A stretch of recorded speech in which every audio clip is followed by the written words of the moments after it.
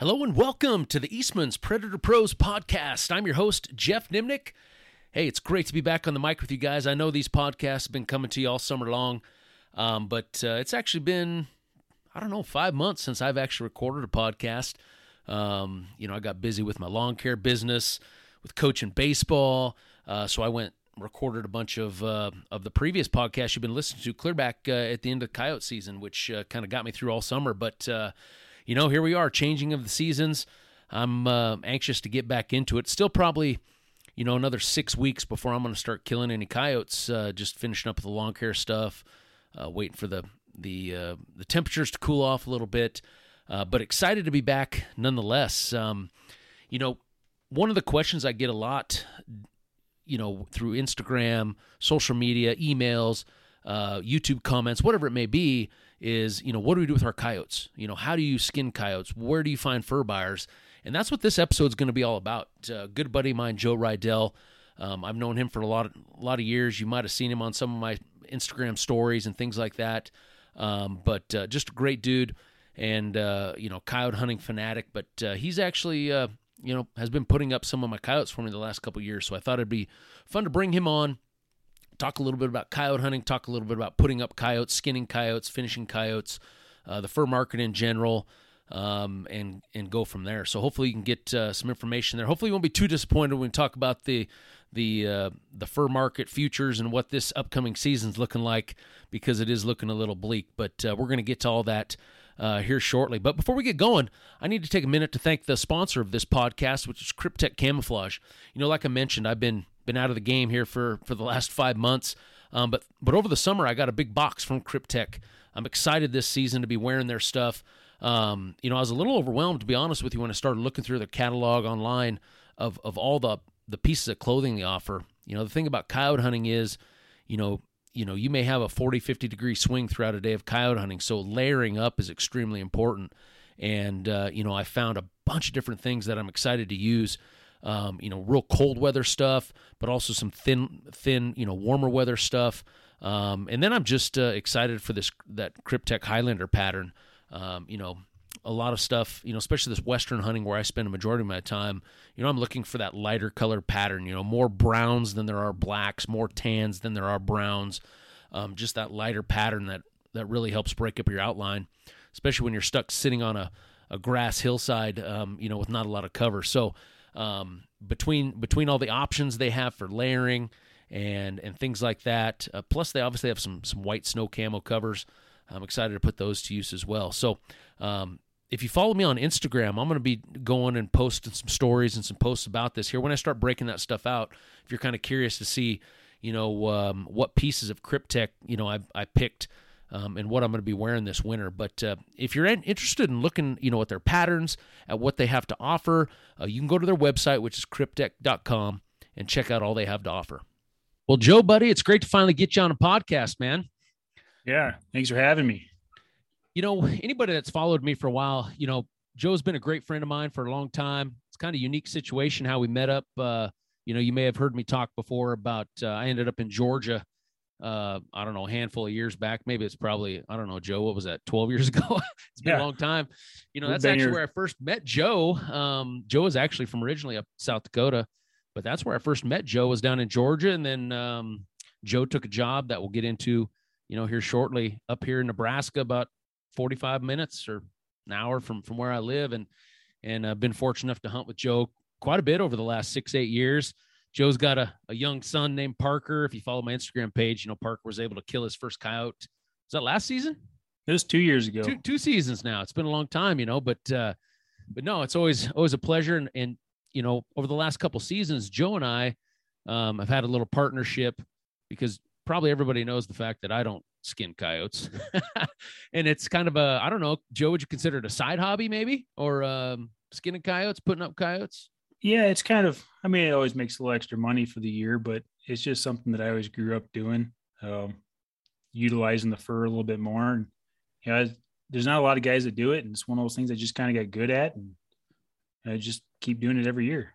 Yeah. So, as a friend of mine, we got to talking and I'm like, well, Joe, I'm sure not skinning these things. And so, over the last couple of years, Joe and I, he helped put up a bunch of my coyotes for me. as well as some of his own and other people's, so I thought it'd be great to get Joe on this podcast and talk a little bit about putting up coyotes, skinning coyotes, the fur market in general. It seems like as coyote hunters, everybody's always, concerned or, looking forward to what the fur prices are going to be the following year. And that's always a big topic of conversation. And it's a question I get a lot, what do we do with the coyotes that we shoot? So that'd be great to bring on Joe that obviously has a heck of a lot more experience putting up coyotes than I do. But before we get going, Joe, let's talk a little bit about your background. You have a unique background. You're a fish biologist, correct? Yeah. So I work for the Nebraska Game Parks Commission. I'm a district fish management biologist. So I manage all the lakes and resources up in the northwest part of Nebraska. I'm the guy that tells you what species you can keep, how many you can keep, what size they got to be, and then maintain our lakes with healthy populations of fish. So I do a lot outdoors and kind of get in on the management aspect of a lot of wildlife and fish. Heck yeah. I've always been jealous. I know my oldest son, Creighton, he's like, thinks you have the dream job, out fishing and doing fish surveys. And I know whenever we get together coyote hunting, he's along, you guys always talk fishing. I'm a kind of, staring off the windshield, but you guys seem to get into those fishing conversations. Yeah. We got to prod him one way or another here. And I think we got a good grasp on the fishing side. Heck yeah. Something to do besides mowing lawns. Yeah. Well, it's better than that. I can guarantee it, One thing about your job, how is it, there's always jobs and I always am curious about certain jobs out there that lend themselves to the coyote hunting world, whether it's, a good friend of ours, Brett Rye, he's a rural route UPS driver. And, he's out there delivering packages to these farmers and ranchers all day long. And it's been how he's lined up probably some of the most, probably 90+% of the ground that he has permission to coyote hunt on, is because of his job, Sure. Your job kind of plays in tune with that as well. You're out a lot. You're getting to, see maybe where coyotes are moving and where coyotes are at and running into different landowners and things throughout the year doing what you do. So does that kind of help out with the coyote season when it finally gets here? Well, a little bit. I mean, you get to see kind of witness some of that behavior throughout the year where we spend a lot of time out in the field, especially in the fall, early spring and fall. So you kind of see what the population is going to be like. Especially right now, we're starting to see a lot of little pups out and about. You get ideas on where you're seeing concentrations of them. So maybe you start working on some of the landowners in those general areas, trying to get permission in some spots that you wouldn't have before, just because you're seeing more and more out and about. One aspect of working with the game commission, we get phone calls once in a while with problem coyotes. Somebody rancher calls in and thinks they have issues, and there's not that many people within this part of game and parks I know that hunt coyotes. So sometimes those questions get referred to me, and you can build relations up that way. And that's gained me one or two properties over the years. Yeah, you're like the office resident coyote killer, right? Yeah, something like that. Heck yeah. Now, with your background in schooling, did you ever have to do anything on the wildlife side throughout your master's degree, to where you maybe got to learn a little bit about the biology of coyotes and things like that in schooling, or was it pretty much all fishery stuff? Well, most of my stuff is fisheries. My bachelor's degree that I did was a wildlife and fisheries degree. So you got a little bit of behavior stuff, a little bit of, species identification. You learn about, maybe the life cycle of different animals. But I'd say the majority of my knowledge that I've gained over the years coyote hunting has probably been firsthand in the field, just observing. Maybe my education really built it up on my curiosity and how much I pay attention to things. And that might be the trapper side of me too, that I can really understand the animal's behavior, and that maybe helps predict how that animal is going to travel across the landscape coming into the call, or, helping with setup and really picking out that spot in a spot to set up your stand. Oh, you bet. Now, you grew up in eastern South Dakota. Is that right? Yep. Is that kind of where you started growing up, where you started to do, a little bit of coyote hunting, coyote trapping, hunting in general? Yeah, a little bit. I mean, my dad was always a trapper. He didn't do a lot of calling back in the day. That area, it's mile by mile sections. So most of our coyote hunting was either cut a fresh set of track in the snow and drop one walker off, and the other guy drives around with binoculars looking for the coyote. Calling wasn't really a popular thing in that area because those coyotes were really pressured. But I got more into the calling when I went to grad school in Indiana. Of all things, I end up watching a Verminator video, and seeing Rick Pallet on there calling in all these critters back in Kansas. And I'm like, man, that seems kind of interesting. So like anybody else back in the day, I got online, ordered a call, a hand call, and went out. Indiana's kind of set up perfect for a coyote hunter. It's got little hardwoods and creek bottoms and small fields, and you get on the edge of some of those rural field edges right outside of town, and start squawking a little bit, and coyotes were running in like crazy. So that's where I didn't know that. I didn't know you called in your first coyote in Indiana. Oh yeah, I called in probably 20 the first year I ever tried it. Never killed a one. It wasn't until the second year I finally called one in and shot it at 20 yards with a shotgun.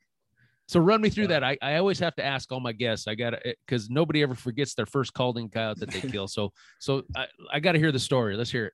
Yeah. So we're actually it was South Central Indiana. It was right outside of a small town. My buddy's family owned the ground right around to the edge of town. We parked in the Kmart parking lot, walked out behind Kmart where their field was, walked down this drainage ditch. We went probably 200-300 yards down this ditch to get away from the commotion and the noise. And we set up right on the creek bottom. There's an open field off to our upwind side, and downwind at the time would have crossed right across the creek. So I felt like we were pretty safe. One wasn't going to get around us. I bet I didn't squawk 3 times on that Tweety call of Rick's. Oh, yeah, Tweety, yeah. My buddy kind of did a couple of lip squeaks, and I looked over my left shoulder, and there's a coyote right across the creek at 20 yards sitting on his butt looking at us. I have no idea where he came from, but he was on my side, so I whacked him. No, that was he must have been sleeping right up the creek. What time of day was that? Oh, it was 2:00 in the afternoon. Yeah, maybe. he must have just been laid up sleeping down in there somewhere, huh? Yeah, just I think close. I think he came in. I mean, it was a little bit taller weeds, kind of more of a fallow field across that side, and I think he came out of that and just happened to sneak in on us, and we didn't even know he came in. Just came in and sat down and couldn't get to our wind. He was debating whether he wanted to cross the creek or not. Right. That's wild. That's crazy. I didn't know. You're like the first guy I've ever talked to that's killed a coyote in Indiana. But that's one of those states. I talk to a lot of guys, and I think there's some honey holes out there. I think everybody always looks at us out west, and thinks, oh, you guys are so lucky. But man, I always tell people, I think there are some great opportunities in kind of that, I don't know. I call that kind of Midwest, wouldn't you? I don't even know, just with a mix of ag and timber and, all the food sources and just the people, just allows for the coyote numbers to boom in some of those areas. And then there obviously the coyote hunters in those areas usually are fairly limited. I know it's probably picking up in popularity now in a lot of those areas, but man, it could be as good as hunting as anywhere. Yeah. I'll tell you what, it's been on my bucket list to make a trip back, because that was the year I finally killed one. I was only there for about another 2 months before I finally finished up my grad school and ended up moving south to Georgia. So, I mean, I've always wanted to go back to that area and see if I can use what I've learned now and see how well it was. Because I was an idiot back then. I didn't have somebody to show me what to do. And I was going by one video I bought of Rick and him squawking. And we all know that probably was storyteller than he's more of a storyteller than he is a educator in those videos. I mean, it was great, but I'd love to go back there and see what kind of numbers a guy could get, because everywhere you went, you're calling in coyotes. I wasn't set up right the way I know I should have been now. Yeah, I'd be curious nowadays with thermal, and I'm assuming that you can hunt coyotes in Indiana with thermal now. I wonder, that part of the world seems to be, pretty populated with thermal hunters nowadays, and I wonder if the landscape just kind of really lays out for it nice with the fields and mixed with the timber and, creek bottoms and things like that. So I wonder if, thermal, is big there. I'm guessing it probably is. I'm guessing it is. It's kind of blown up everywhere, and places that are a little more difficult to call them in during the day. I think thermal's really kicked off. Yeah. So how'd you get your start in skinning coyotes? Did you start watch your dad early on when he was doing some trapping? Is that kind of how you kind of learned the skinning game? It's one of those things that we didn't really have a lot of freezer space, and unless it was really, really cold out growing up, where you could hang them outside on the fence line. My dad was a trapper, so he started early in the year when the weather was still warm. Only way you can really keep the value of your fur is to put it up so it doesn't spoil. So when I was a kid, I remember sitting in the basement where it was a little bit warmer. We didn't have a finished basement in our house, and we'd sit at the bottom of the stairs, and Dad be skinning coyotes and fox, and he was raccoons. He was kind of more of a all around trapper rather than just a specialized one. And we'd sit down there and eat our snacks, drink our hot chocolate, and watch Dad put up fur. And that was kind of the start of it. And there's even things I've learned now from putting up fur that my dad didn't do back in the day. Like, he wasn't real careful on fleshing and didn't remove cartilage from the ears. And, he patched holes, but he did it, fairly rough job patching holes just to hide it. And a lot of the technique that I've learned over the years, either been trial and error or, meeting other trappers through the years that maybe can show me a thing or two, a little bit different than what I was doing before, that brings out more value in your fur. So like I mentioned earlier, I've never attempted to even skin a coyote, but so I want you to walk me through, and everybody listening that was maybe interested, obviously probably YouTube's probably a better way. If you really wanted to learn how to skin a coyote, I'm assuming, you can actually watch somebody do it. But if somebody's driving down the road and just wanted to listen, to you explain how to skin a coyote, walk me through the process, from you have a coyote, full carcass coyote there, walk me through the entire process to have a finished coyote ready to sell. Sure. So the first thing you're going to do is, there's lots of ways to skin an animal. The more common one we use for doing the majority of our predators is called case skinning. So you're going to tube them out. You're not going to split them open down the belly. You're going to pretty much start at the back end and peel the hide all the way off. So it looks like a tube. Looks like a hand puppet when you're done, right? Yep, pretty much. So a lot of people will just go ahead and dive right into it. The first step I do is I start at the front arms on a kind of the forearm area on a coyote, and I'll trim around the ankles, and I'll peel that hide back to about the joint on the shoulder and kind of the elbow area. Now, do you do this when the coyote's just laying there on the garage floor, or is it hung up at this point? Nope, I'll just do that right laying on the garage floor, kind of prep it. And if I have several coyotes to do, I can go each one, I can prep that out right away. I know a lot of guys will use a bolt cutter or like shear snips and just cut the front legs right off right away. And that just makes it easier when you get down to that shoulder later on, trying to peel that down. I've heard of guys, guys that maybe are shooting carcass coyotes and throwing them in a big deep freeze and waiting for a fur buyer to make their every 2-week run. I've heard the fur buyers telling guys to do that. Is that probably why, cut the front legs off at the elbows? It does two things. Saves you space. It makes it freezer. It makes it easier for them to skin it when they thaw them back out. Saves that one step. And then it also makes it, you can stack a lot more, especially the way they lay. They can stack more in their trailer for hauling them out. You don't have these legs and stuff every which direction. Yeah. But once I get those front arms kind of peeled back and ready to go, then I'm going to hang them by their back legs. And I'm going to start basically at the back of their heel or the pad of their foot. And I'm going to skin it all the way down. There's kind of a line of dark back fur and light belly fur. I'm going to follow that with my knife all the way down to the anus and do it on both sides. And I'm going to pull down from the back feet all the way down past the hips, kind of until it's peeled down to the tail. Then I'll work on the belly area. So I'll trim on the inside of the genitals, you leave the nuts and on the male and leave that with the carcass. You don't need that anyways. Kind of trim around it and peel the belly down, work your fingers under the tail. And at that point, you're going to want to strip the bone out of the tail. So I'll actually take my knife and skin halfway down the tail, real gentle. And you kind of, after doing it a while, you'll feel that there's about a certain point where you kind of lose the gristle part of the tail. It's not really taking too hard to peel the skin back. And you can either get like a tail stripping tool. A lot of people, different companies, Trap and Supplies will make it.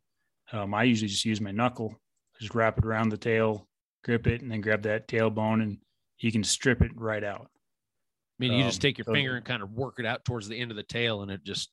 Yep, it just pulls the whole bone all the way out and leaves it a little bit. How far does that bone run up that tail? Like halfway? All the way to the tip. All the way. Dang, yep. I didn't know that. Yeah, You look at one that's already skinned out, and it looks kind of creepy with that cartilage all the way down to the tip of the tail. But you're only skinning the tail, what, like maybe a third of the way? A third of the way, and the rest maybe. Of it just kind of pulls out. Yep, and then I'll take it kind of looks like a gut hook on a knife, but there's a plastic little tail stripping tool that you can put in there, and it's just one quick pull through that tail to strip that open the whole way. And the whole reason for that is so it dries. Yeah, I was going to ask, what if somebody went to skin a coyote and they just cut the tail off right there and just kept going?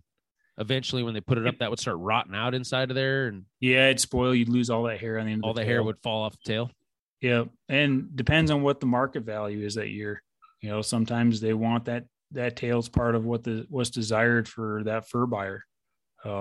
Some fur buyers only want a particular strip of that hair, and that tail doesn't mean a thing. You could cut that tail all the way off and sell that fur for the same price.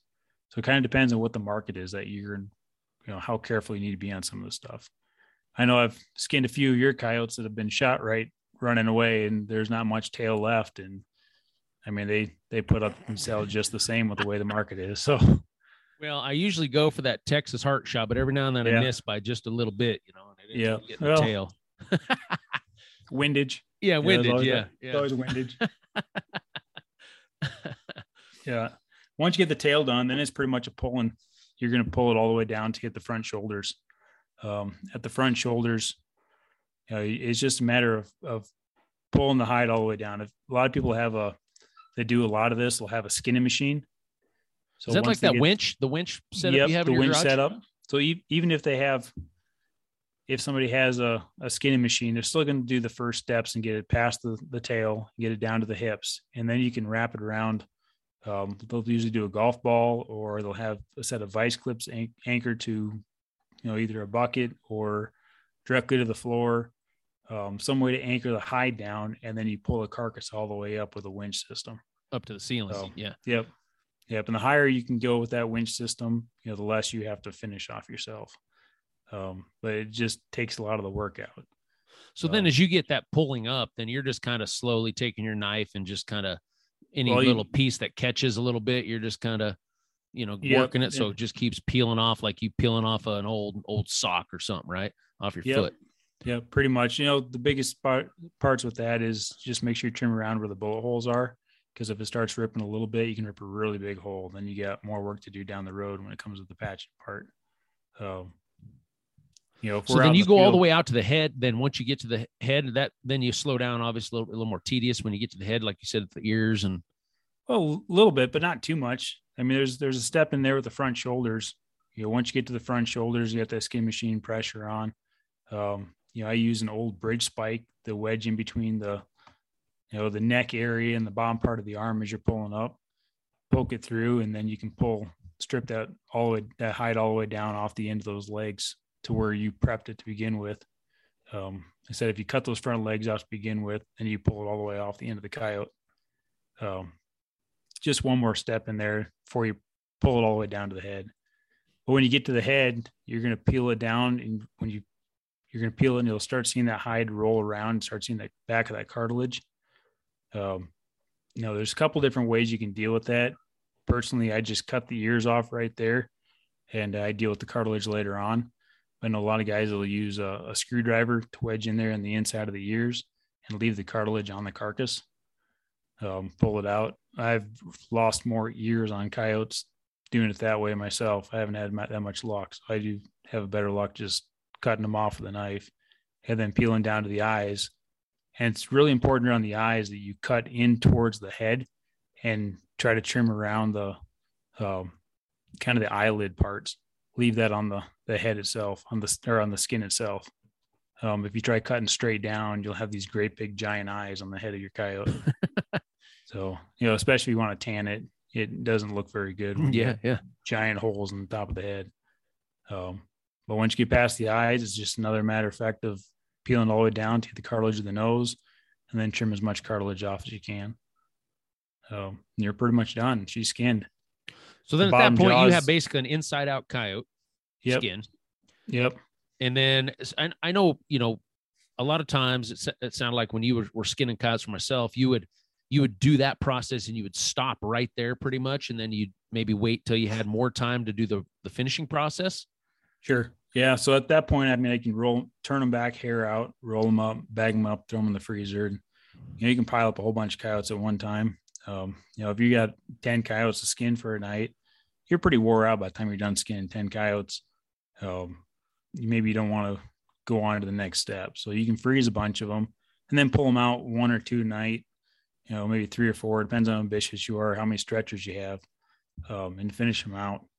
But the next step is once you're ready to finish one, you got to thaw it back out.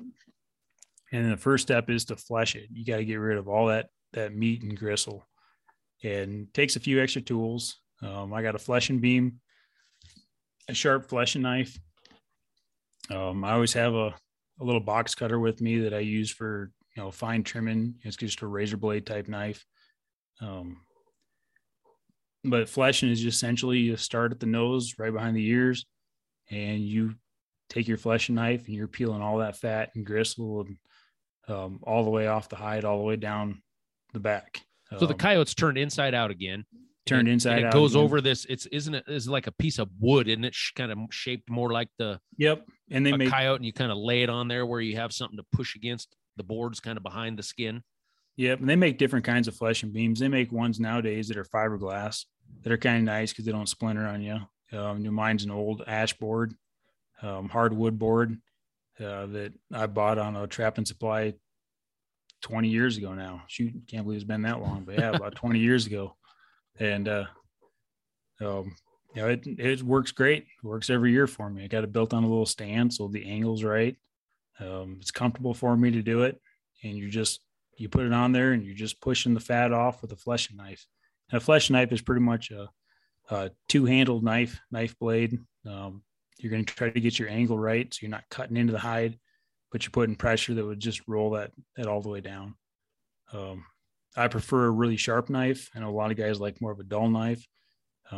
But I've just gotten the one I use is called a caribou knife, and it just has a better feel for me than other ones. Nice. But once you get it fleshed, I mean, there's no pretty way to describe how to flesh a coyote. Just peeling the fat off the coyote all the way down. Once I get it fleshed, the next thing I'm going to do is I'm going to look at the bullet hole areas, and there's always a little bit of gristle or even bullet burn, little spots where the hair's missing right around the hole. That I'll take that box cutter and I'll trim around that just real thin area, give myself a nice clean look to that fur. And try to make that hole more of an oval shape. And that way when you pinch it together, it doesn't bind up. It doesn't have little irregularities to it where it folds back on itself. Just makes for a cleaner finish look. And then the next step is just to get yourself a heavier, almost like a leather type needle. I use a surgical needle. It's a tri-tip taxidermist type needle and a heavy duty thread. I've used anything over the years from dental floss to waxed nylon thread, fishing line. It all seems to work, but that waxed nylon taxidermy thread is probably the best that I've come up with. So now when you get to the point, I want to go back a little bit to the fleshing side. How important is that? I mean, is that one of those steps too? If you don't get it completely fleshed right, then you're going to have these issues with, part of the hide rotting. What's Yep. Yeah, exactly. I mean, if you don't get that flesh off there, all that hard work you've done to this point is going to spoil. You hang it up in the garage or wherever you're going to hang it until you're ready to sell it, or even a fur buyer is going to get it. And that carcass is going to have a smell to it, which is going to throw it off. If they run it through the tanning process, the hair will slip out. You'll get bald spots on it. The last thing you want from a fur buyer is, a reputation that you're not putting up good fur. So it's really important that you get that thing clean. You don't want to go too far, because if you get too much of that membrane off, that outside tissue off, you might start seeing hair slip through. If you start seeing pin hairs coming through the hide, you're putting too much pressure on it. So it's an art. Like I said, it's one of those things that took me a long time to get good at. It doesn't take me very long to do a coyote anymore. I can typically get the whole process done from skinning to fleshing to sewing, all the way down to getting ready to put it on the stretcher board, and typically under an hour. So let's break that down. The skinning part, you said sometimes you'll maybe skin 10 and roll them up, throw them in the freezer. I mean, per coyote, now that you've done, hundreds of these coyotes, what are you down? Well, like typically one coyote, what's that taking you for just the skinning part? All just skinning parts, usually 7 to 10 minutes. And then the next time when you break it out, the fleshing, about that again, or is the fleshing probably the most time consuming, or is it sewing? No, fleshing is usually about another 10 minutes. It doesn't take long to flesh the coyote once you get it out. The longest part is probably going through and trimming your holes and sewing and patching them up. If you get lucky enough, that's if Brett Rye's shooting them with his 22-250 in the back. That's right. When you get one of those dandelion coyotes that when you pull the trigger and you see the hair flying and it kind of hangs in the air for a while. Yeah, right. It's gonna be a long night in the fur shed. That's right. But you get those ones that are out there, maybe 250 yards, just shoot your chest on. There might be a bloody mess when you skin it and pour out, but there's not a hole in that coyote. You don't have to patch anything. Yeah. Anything at 22 size or smaller is fine. You'll never even notice it when it's all finished. So and they're selling these coyotes, they're selling these coyotes, fur out too. So yep. The patch job needs to be good, but it doesn't have to be perfect, right? I mean, right. Yep. And the stitch that I'm using, is basically the best way to describe it is a baseball stitch. You're working from the underside of the hair side to the fur side and switching back to the other side, and you'll hair out and just pull it tight. Cinch it up every couple times back and forth until you got it good and tight. And you're pretty much just doing a overhand cinch knot to finish it up, and it holds pretty good in the tanning process. Now, the last part though, you have to, what do you stretch them or dry them? So after I'm done patching them, the next thing to do is to wash the hide. I forgot about that. Yeah. You got to get all that blood and gristle off. That degrades the grading process. It might not ruin the fur altogether, but if you have stuff like belly acid and stuff like that sits on that fur, that's stuff that can eat away that fur over time. Or even once in a while you get some that are you shoot them and they've had a high protein diet and there's crap all over the back of the tail and down the legs, and that'll eat that hair away over time. So getting that thing cleaned right away is pretty important. Now you use a bucket of water or old laundry machine? Yeah, well, the best way to do is if you had an old laundry machine, throw it in a gentle cycle and run 3 or 4 at a time. And, the spin cycle, get the water out. Don't quite have that luxury, and I don't have quite that understanding of a wife to run at my laundry. So I do it in the old fashioned style. I just use a bucket of water and, run it through the sink in the bucket, or not the sink. I guess I got a water spigot that I wash it out with. Just run laundry soap, a little couple of laundry soap in there, and just wash it by hand. You start seeing dunk it in the water, and all the blood and stuff comes off, and dump that bloody water out. Run some fresh stuff through it to rinse it. Try to wring out as much water as I can, and last thing I do is I kind of snap it like a wet towel. Gets a little bit of that last little bit of water off the carcass, and she's ready for the stretcher. And now these stretchers, have you made your stretchers, or do you buy those from like a trapping supply store? Or? I haven't made any of mine. I know some people that are pretty good woodworking wise, try to get a good thin board, run it through a planer and stuff to do it. But I just buy all mine through Trap and Supply Company. I originally bought a bunch of wire ones years ago, thinking that was the way to do it. And I kind of like the finished look of the legs all pinned out. So I take my wire stretchers and modified them and put wood inserts in the bottom. And they're pretty handy, but overall either a full wood board stretcher or an adjustable wood board stretcher, I think still give the best final appearance to it. Huh. What's one of those stretchers run? If you were to start buying a bunch of them new?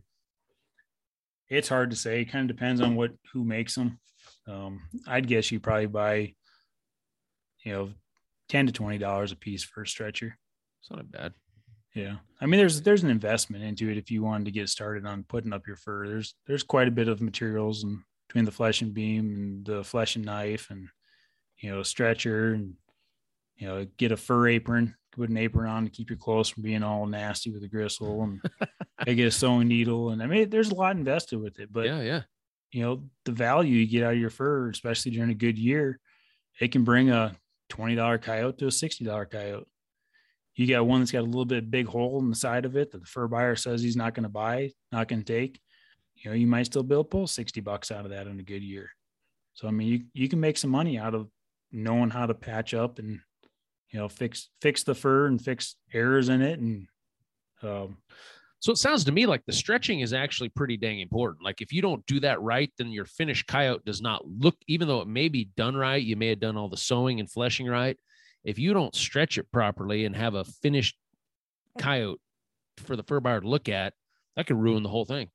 Yeah. I mean, the full final appearance, you want to make sure that thing's dry and put it in front of a fan so it doesn't look matted down, makes it easier for them to grade. They're going to look at a particular part of it. Recently the market's really been looking at that 3-4 inch strip right down the middle of the back, all the way up the hackles. That's kind of been the money strip, as people have been calling it. You get a good long haired coyote that's got good hackles on his back and pale colored. That's what everybody's been wanting the last couple of years for the trim industry. Huh. That's interesting. Very interesting.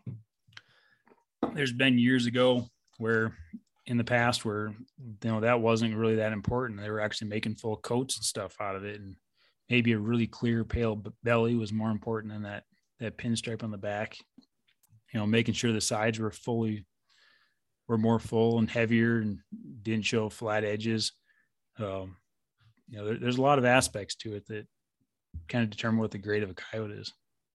Hey guys, sorry to interrupt the podcast, but I need to take a second to tell you a little bit about Lucky Duck Predator Calls. Now, if you followed the podcast for any amount of time, you know that's my go-to electronic call.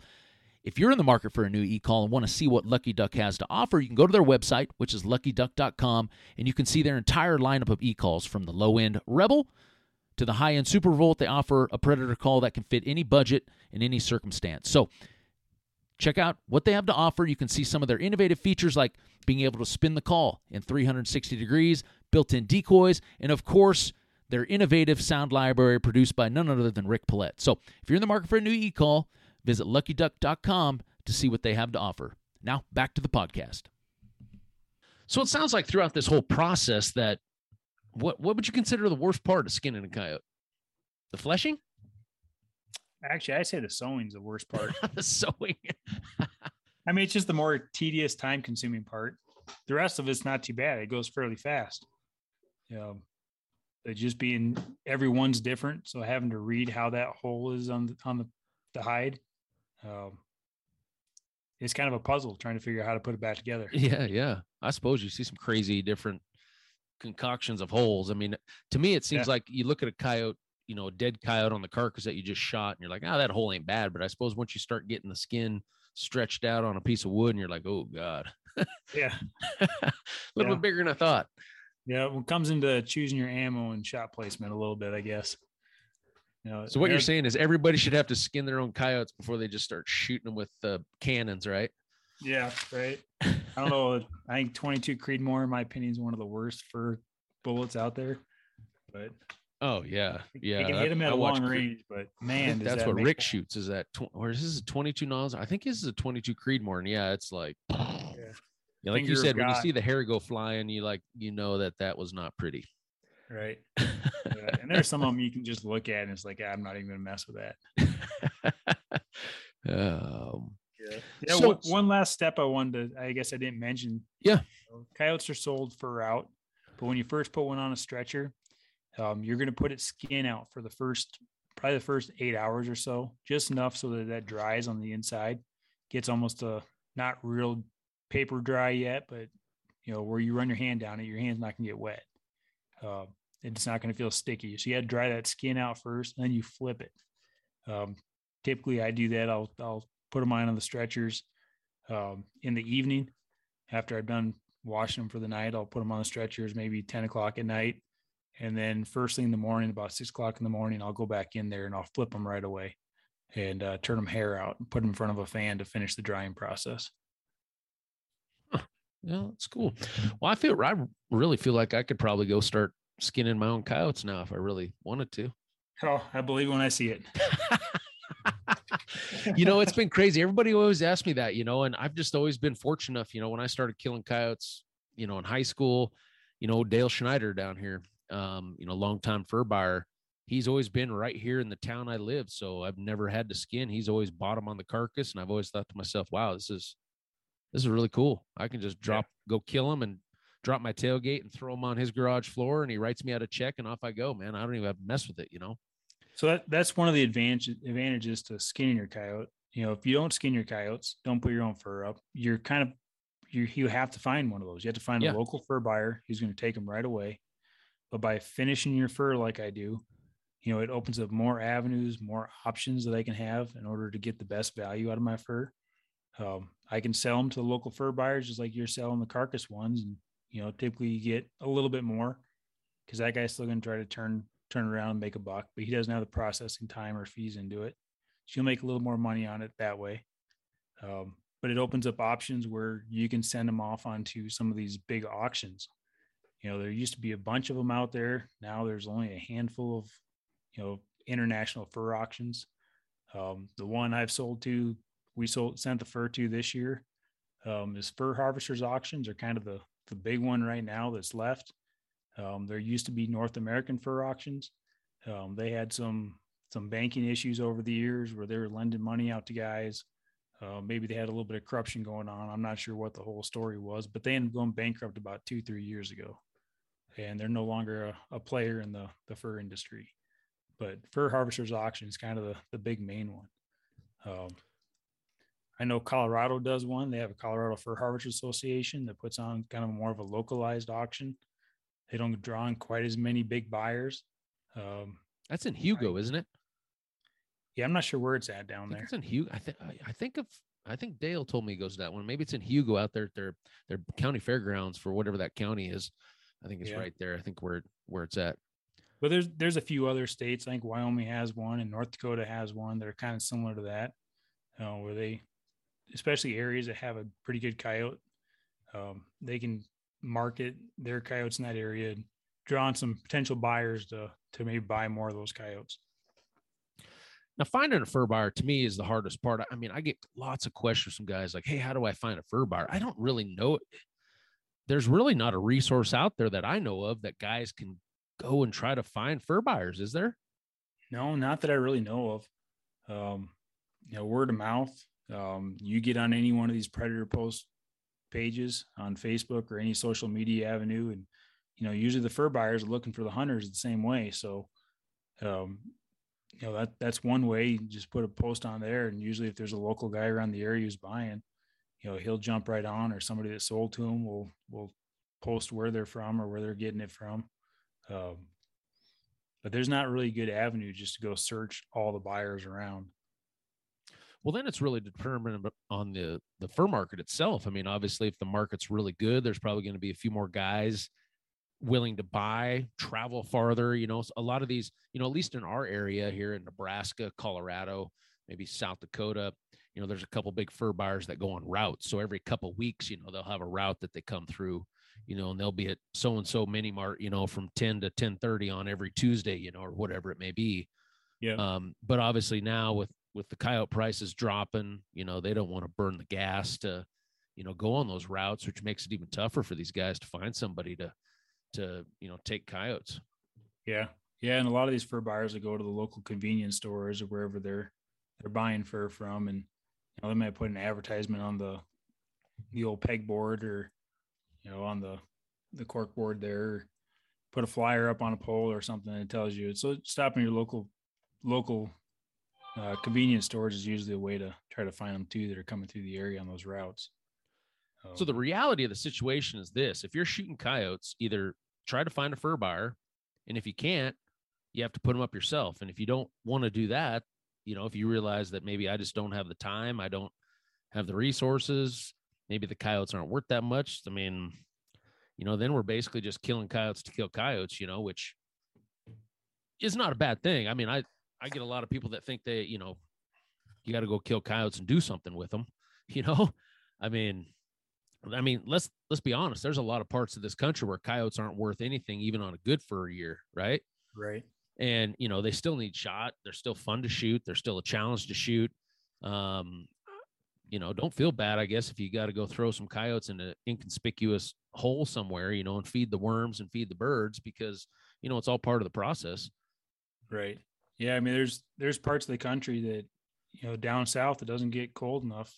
When we talk about a good coyote fur, there's a few things you're looking for. They're looking for color. Paler coyotes typically bring more money than darker or brown coyotes. Genetically, if you look at east to west, it seems like west, where it's more open country, there's not as much cover. Whether it's, sage flats, out here, the Sandhills, Nebraska, we get really pale, bleached out looking coyotes. Those bring more than a brown. Coyotes match their territory. So eastern Nebraska, for example, we get more of a brown coyote versus a pale coyote in the western Nebraska. Softness of the coyote seems like a lot of eastern coyotes, they're not a very soft coyote. They're really coarse. It can be like the difference between petting a blue heeler versus a golden retriever. One's really soft, one's got a good coarse hair to it. I noticed that about those coyotes when down at Rick's in eastern Kansas. They just have a more of a coarse kind of. Yep. Yeah, they look similar, but they're not. Once you start feeling the fur. Yeah, so even that makes a difference. But one of the really big ones that you hear about is the heft of the coyote, how much under fur there is. So you're talking about a semi-heavy coyote, which is a really thin-furred coyote, which is kind of what we get the majority of ours here in Nebraska. Kind of the probably the best coyotes around come out of Montana and maybe Northwest Wyoming. They get really heavy, pale coyotes, and those are probably the most desired. And it's not what you mean by that. Let's explain that, because a lot of people just look at the guard hair on the back and they think, oh, wow, he's got 4-inch guard hairs, which is great. But you're talking about there's a layer of solid gray fur, right? That's right underneath it that really gives it the lushness and fullness. That's really what they're looking for, is when you say under fur. And the best way to tell a heavy coyote from a semi-heavy coyote is to grab kind of just above the base of the tail, grab that fur. And if you can dig your fingers in really easy and you feel the skin on the underside, it's probably a semi-heavy coyote. If you try to put your hand onto it and it really fluffs up, and you got to work your fingers into it to get down to the skin, you got yourself a good heavy coyote. And it may not mean much to you when you're just looking at it on the carcass, but when you put it up and finish it, you put a heavy coyote next to a semi-heavy coyote, and there's a big difference. Now, another thing to consider too, when we're talking fur, is even if you're in an area where the fur's worth money, there's only maybe a 3.5-4 month window where that fur's worth anything. It's like you can't, even if you lived in Montana, you can't go out and shoot coyotes in June and sell them. Right. So what are we talking? Maybe, a lot of fur buyers, it seems like, maybe the end of October, 1st November, if you're lucky, Yeah. Typically in Nebraska, I'd say it's the second week in November. They actually they call prime. So a guy's going to get his full winter hide, and it's going to be the best it's going to be for the full year. He's not going to continually grow hair throughout the year. Once he gets a good heavy coat for the year, from that point on, that hair is going to start to degrade. You're going to get guard hairs that break off as they walk through the grass and the weeds. As it gets later in the season, they'll start to shed some of that under fur as it gets warmer. You'll see, you can kind of look at it and see what they call a smoky colored coyote, where that under fur gets almost a blue color. Yeah, they call them rubbed, right? Well, you'll see the rub too is where you start seeing losing the guard hairs and losing that under fur on the hips. Usually it starts on the hips is where you start seeing it. And some of that might be either because of, they're sleeping on frozen ground. As they get up, they lose it. A lot of people say it's during breeding season when you first start seeing that, because the males are scratching at the females, trying to get them in heat. Just different coyote interactions can cause some of that stuff throughout the year. So really by even as early as mid-January, you could have these coyotes really, losing their value. You can have it even as early as Christmas in some areas, some situations. But not all of them are in the same state. I've shot some coyotes in March that still have phenomenal fur on them.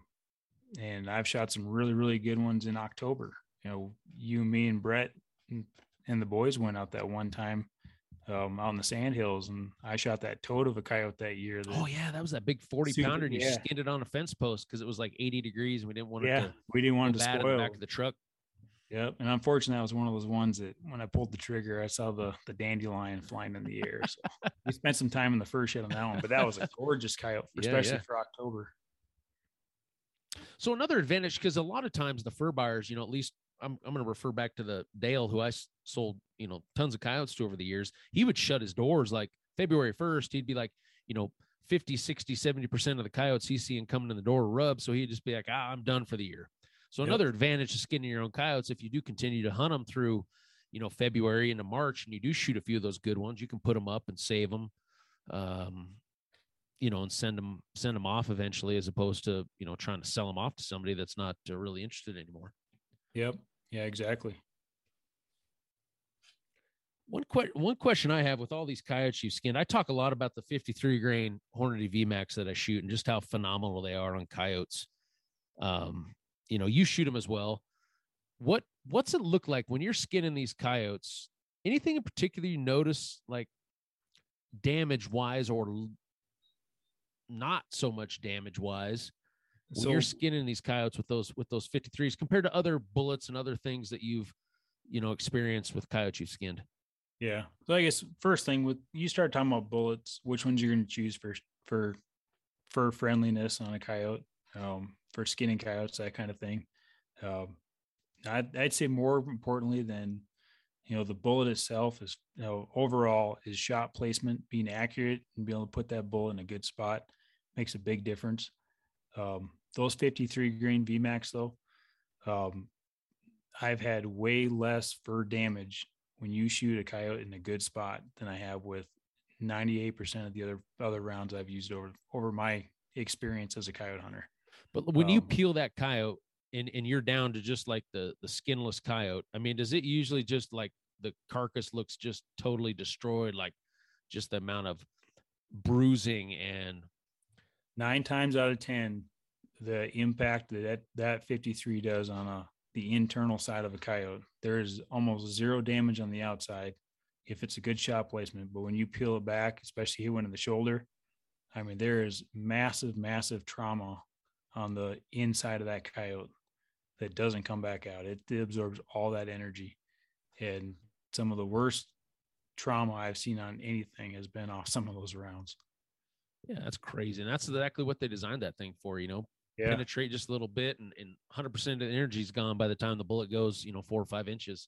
Yeah. So it's amazing that there can be almost zero fur damage to that coyote from the outside, but the inside is just unbelievable trauma. A funny little story I'm going to tell everybody. You're putting up these coyotes for me the last couple of years, and a lot of times I'm all about dispatching a coyote pretty quick. And not only sometimes you shoot a running coyote, or I have clients or somebody and they don't kill it, and I end up just shooting it right in the head, because of those 53 grains, even from point blank, they don't blow the head like completely off. It just goes in and kind of maybe bugs the eyes out a little bit, and the coyote. Well, you didn't tell me for the longest time, but I guess it's kind of a pain to skin a coyote when you shoot in the head like that. Yeah, you get down to the ear part, and there's just nothing left of the inside of the skull.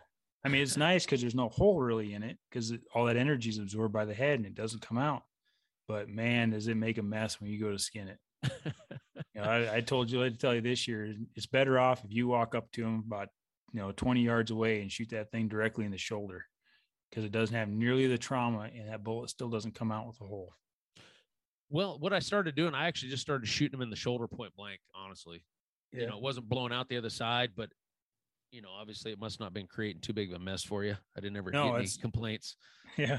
It holds that trauma more in the central body cavity than it does dripping all over the floor. I'll tell you that. That's interesting about those 53s. I've always, like I said, I've seen piles of those carcass coyotes laying there after you or other guys have got done skinning them, and you can see the trauma and things. I've always just, when you're hands on with that many coyotes, and you're a biology kind of guy, so you're always looking at the anatomy of these skinned coyotes and kind of seeing what the damage is. It's always interesting to get your perspective on, those bullets and the damage they do.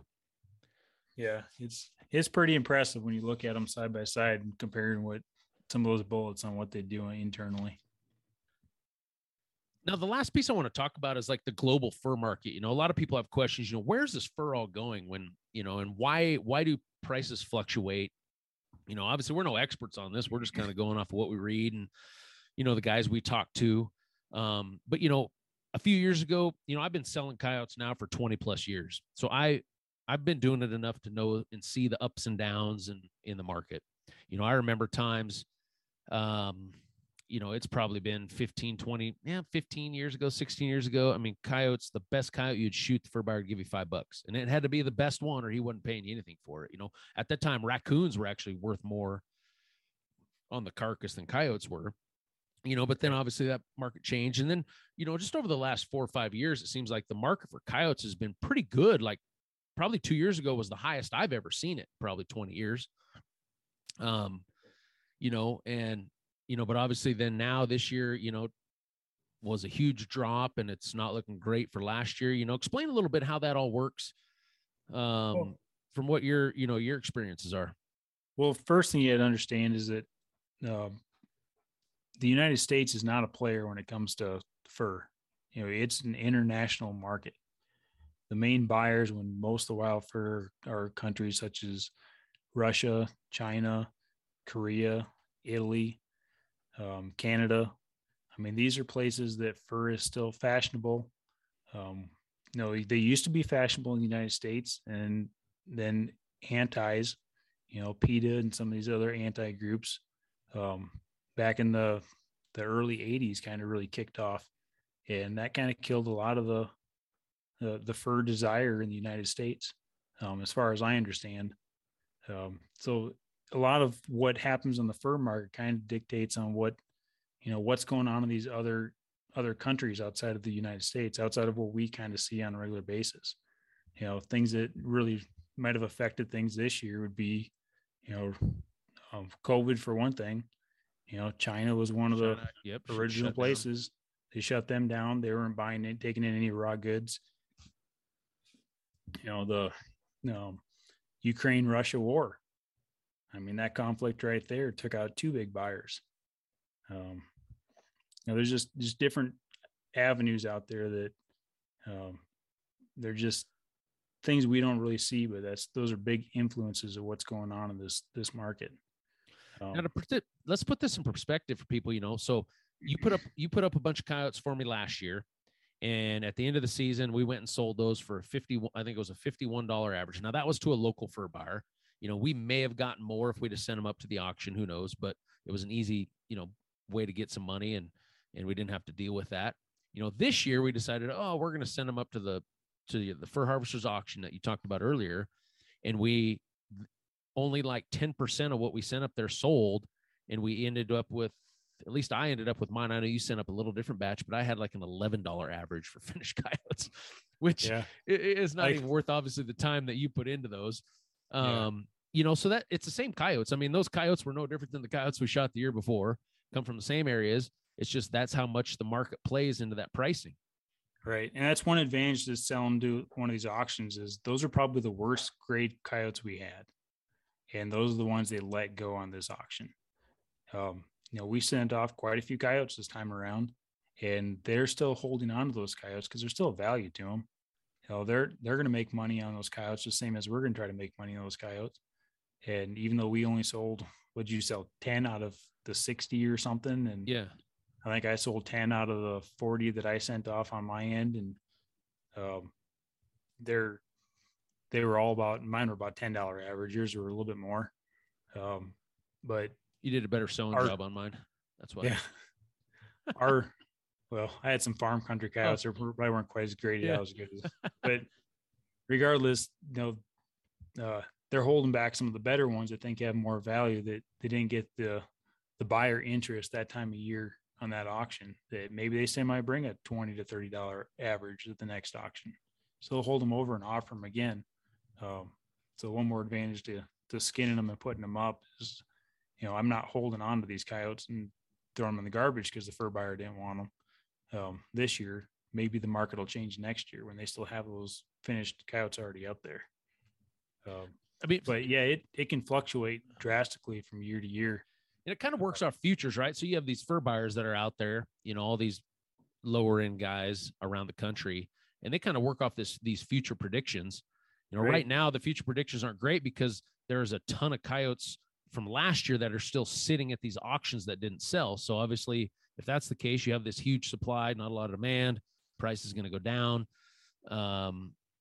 So right now, I think, as far as the upcoming 22-23 winter, what, I don't think people should be expecting very much, right? I mean, I think you're going to have a hard time finding somebody willing to buy a coyote. That's kind of what I'm wondering. They're looking at these auction results, the local fur buyers, because that's either one of their avenues to sell there, or they have contracts with a certain furrier that, maybe puts in a bid to a local fur buyer that I want 100 coyotes this year, or 1,000 coyotes, or whatever it is of a certain quality. So go out there and buy me those coyotes. So unless they can get those types of contracts ahead of time, but a lot of these companies out there, we're in a world recession, and some of these countries that are usually selling fur, they're not selling fur right now. So they're still sitting on product from 2 years ago, pre-COVID, and they don't need any raw goods right now to make up their supply. So they're not needing it to buy, and we have a bunch on hand. I just don't see us having a very good year this year. It'll be a couple years before it kicks back in, if it does. Well, I heard raccoons might be selling more on the carcass than a coyote this year. So yeah, those need thinned out. So based on that last fur result, I think it looked like skunks and beavers might have been the way to go. And, the hides weren't worth much, but with nobody trapping, the essence out of a skunk is used for perfume. It's selling for pretty high rates. And beaver castor, the castor glands, they make perfume and they make all kinds of stuff out of that. And with nobody out there, harvesting those with the low fur prices, the demand on those aspects of those animals has gone up.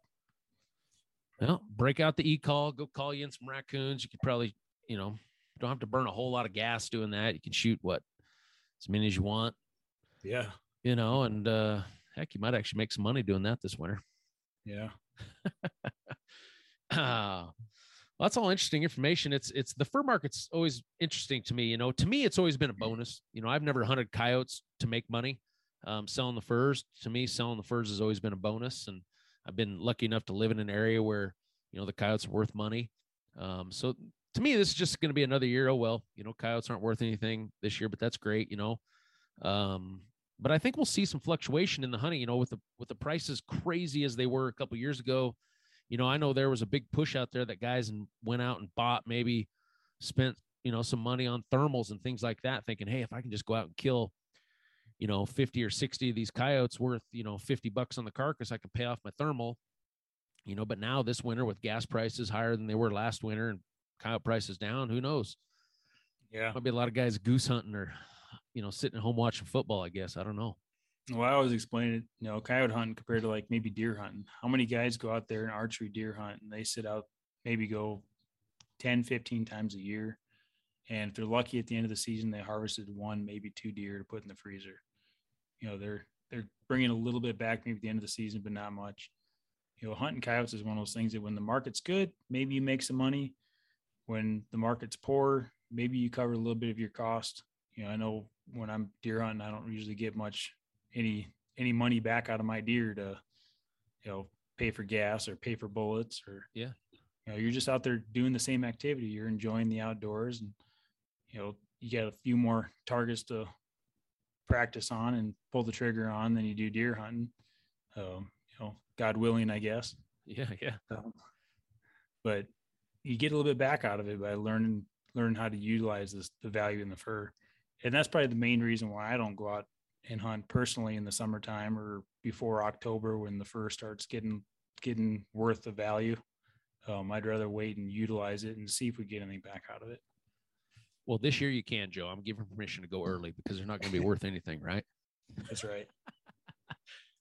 Well, way I look at it, we're going to see who probably are the hardcore coyote hunters over the next year or two, and who's just in it for the money, I guess, huh? That's right. Might open up some more opportunities for the guys that do want to go out. That's right. That's right. Well, before we close this podcast out, I'm going to kind of jump off the road here that we were on to a little bit different topic. You're one of the few guys I know that has hunted west, South Dakota, Nebraska, but you've also spent quite a bit of time hunting what I consider eastern coyotes in Georgia. And this is always an interesting topic to me about east versus west and things like that. So I'm just curious to get your take. You've hunted coyotes both places. Are coyotes really different, or some of the tactics that you've learned out west, do they apply? Day hunting coyotes in the east. Fill me in on kind of what your experience is with that. Yeah, so kind of go back to my background a little bit. I started coyote hunting in Indiana, and I didn't really know what I was doing, but I took my first permanent job down in south central Georgia. I mean, you can't get further east and south than that in an area that, coyotes were kind of up and coming at the time. Their population was exploding. They've kind of migrated in, just hadn't really been there forever. And now all of a sudden there's coyotes everywhere.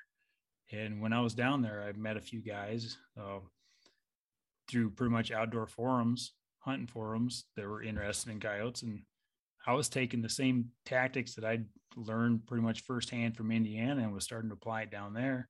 And I was having some pretty good success. I still never done any night hunting. All my stuff was during the day, and I was just kind of utilizing what I've learned. And I was killing several coyotes.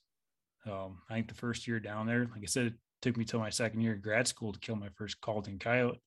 My first year down in Georgia, I shot 15 of them. And that's daytime hunting in eastern United States when there wasn't really supposed to be a lot of coyotes down there yet. But the tactics that you're using, you're just trying to go by the natural behavior of those coyotes. They're not going to be like a western coyote. They don't come out in the wide open during the middle of the day. They're not comfortable with that. There's too many people. There's too much, you can get them once in a while to come across an open field, but it's got to be a pretty small field where they can come across quick and get back to cover. But find those natural, comfortable travel ways, sneaking your way in, being undetected, playing the wind. The same rules that apply out west apply out east. It's just a little harder to put them together sometimes. So then you came back out west for a while, obviously hunted a lot more coyotes, got better just through experience of calling in a bunch of coyotes. Then you actually took a trip back down to Georgia, and then you kind of had to listen to these guys say, "Oh, come on, Joe, you ain't going to go out there and waste your time during the day, are you?" Yeah. So, when I first got down to Georgia there, I was having some luck during the day hunting. I got to know some of these guys online. They introduced me into night hunting. Back then we didn't have the money for thermals or night vision right away. And we were running off flashlights, and sure, you see a lot more critters at night. They're more comfortable coming across those fields when nobody else is out there looking at them. We had luck, and my buddies that still live down in that area, they've gotten into the thermal game and the night vision game. And I still think the best way, in my personal opinion, for night hunting is to use a thermal hand scanner to spot it and use a good quality night vision to identify your target and shoot it. I just have, maybe I haven't been around the really good quality thermals quite yet, but that combination was pretty deadly down there for being able to identify what you're shooting at and knowing it's a coyote and not the neighbor's dog or a deer or something like that coming in your, under 300 yards. It was pretty amazing, the clarity on some of those night vision. But after coming back out west, learning some of the tactics out here and what works. And, I made a trip down there about 2-3 years ago now, and we went out and did a night hunt. And, it was a pretty successful night hunt. We ended up getting into a couple pigs early. And then I think we ended up harvesting 2 bobcats, 4 gray fox, and 3 coyotes that night. I mean, pretty good action all night long. Oh, yeah. But I had another buddy that comes out and hunts ducks with me every year. And he invited me to go do some day hunting with him. I said, well, everybody tells me you can't kill an eastern coyote during daylight down there. but let's go give it a whirl. He had places where he knew coyotes were hanging out and landowners heard them. And, same game we have out west. You got to be where the coyotes are in order to get one killed. And we went out, and I think the first stand in the morning, we didn't know exactly what the lay of the land was. We snuck in the dark. And I wish we would have known that there was wide open pines. We tried setting up on this little access trail coming in, and it was just too thick of an edge on it. If we would have sat up just 10 more yards off the edge of the trail in the open pines, we had 2 coyotes that came in 2-3 times. They'd run away. They'd come back in. They just wouldn't come onto that open trail. Oh, jeez. And we never did get one of those 2. Next stand we went to, we were on this fish farm of all places. And I kind of set up on this old creek bottom. It was fairly open. You could see 80 yards maybe, but that would be the natural travel way they'd want to travel going through that area. And we started off just like we would out here with a couple long owls. And for that time of year, no answer, kind of let it rest a little bit, went into a little bit of prey distress, and instantly had a pair of coyotes at 30 yards come run right down that hardwood, broad daylight. We got one of them before the other one darted back off into thick stuff. But I mean, it's the same tactics we use out west that work there, but you got to be in those comfort zones. You can't get them to come across an open field. But overall, we made several stands that day, and I think we ended up during the day killing 3 coyotes, and probably should have had 4 or 5. That's a dang good day even out here, Yeah. But it ain't always 10 coyote days, So those are far and few between. But yeah, 3-4 coyote day.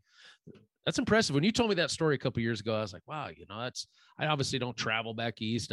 Too many other places to go. I just haven't had a chance to go there. But I tell people that, I go off your stories and other guys' stuff that, man, it's doable. You don't always have to have thermal to go kill them in the east, Right. And it was exciting. I mean, you could have killed everything we shot with a shotgun pretty much. They were all under 50-yard shots when they came in, but you'd hear them before you see them.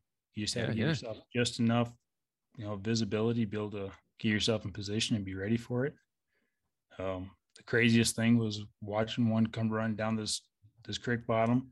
You just saw a flash here and there, and he stopped about 80 yards and started howling at us. And if you've been in the woods and heard a coyote howl, it's hard to tell what direction they are, but until they're 80 yards in front of you, howling right in your face, it's pretty amazing.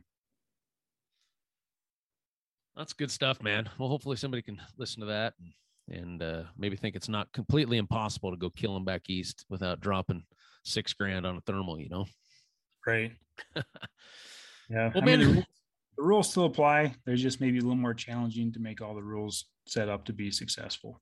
You bet. The more you understand the process, the more successful you're going to be. Yeah, exactly. Well, man, I appreciate you coming on. If people want to follow along, I know you're on Instagram. What's your handle on Instagram? It's just my name, just Joe Rydell on Instagram. I'm not sure exactly how that social media. It's just at Joe Rydell. Yeah, follow along Joe. He always posts lots of cool stuff with his fishing stuff, and then all of his hunting adventures and trapping adventures throughout the winter. So, but nonetheless, man, looking forward to getting out with you and Parker this winter, getting some coyotes killed. It's only 2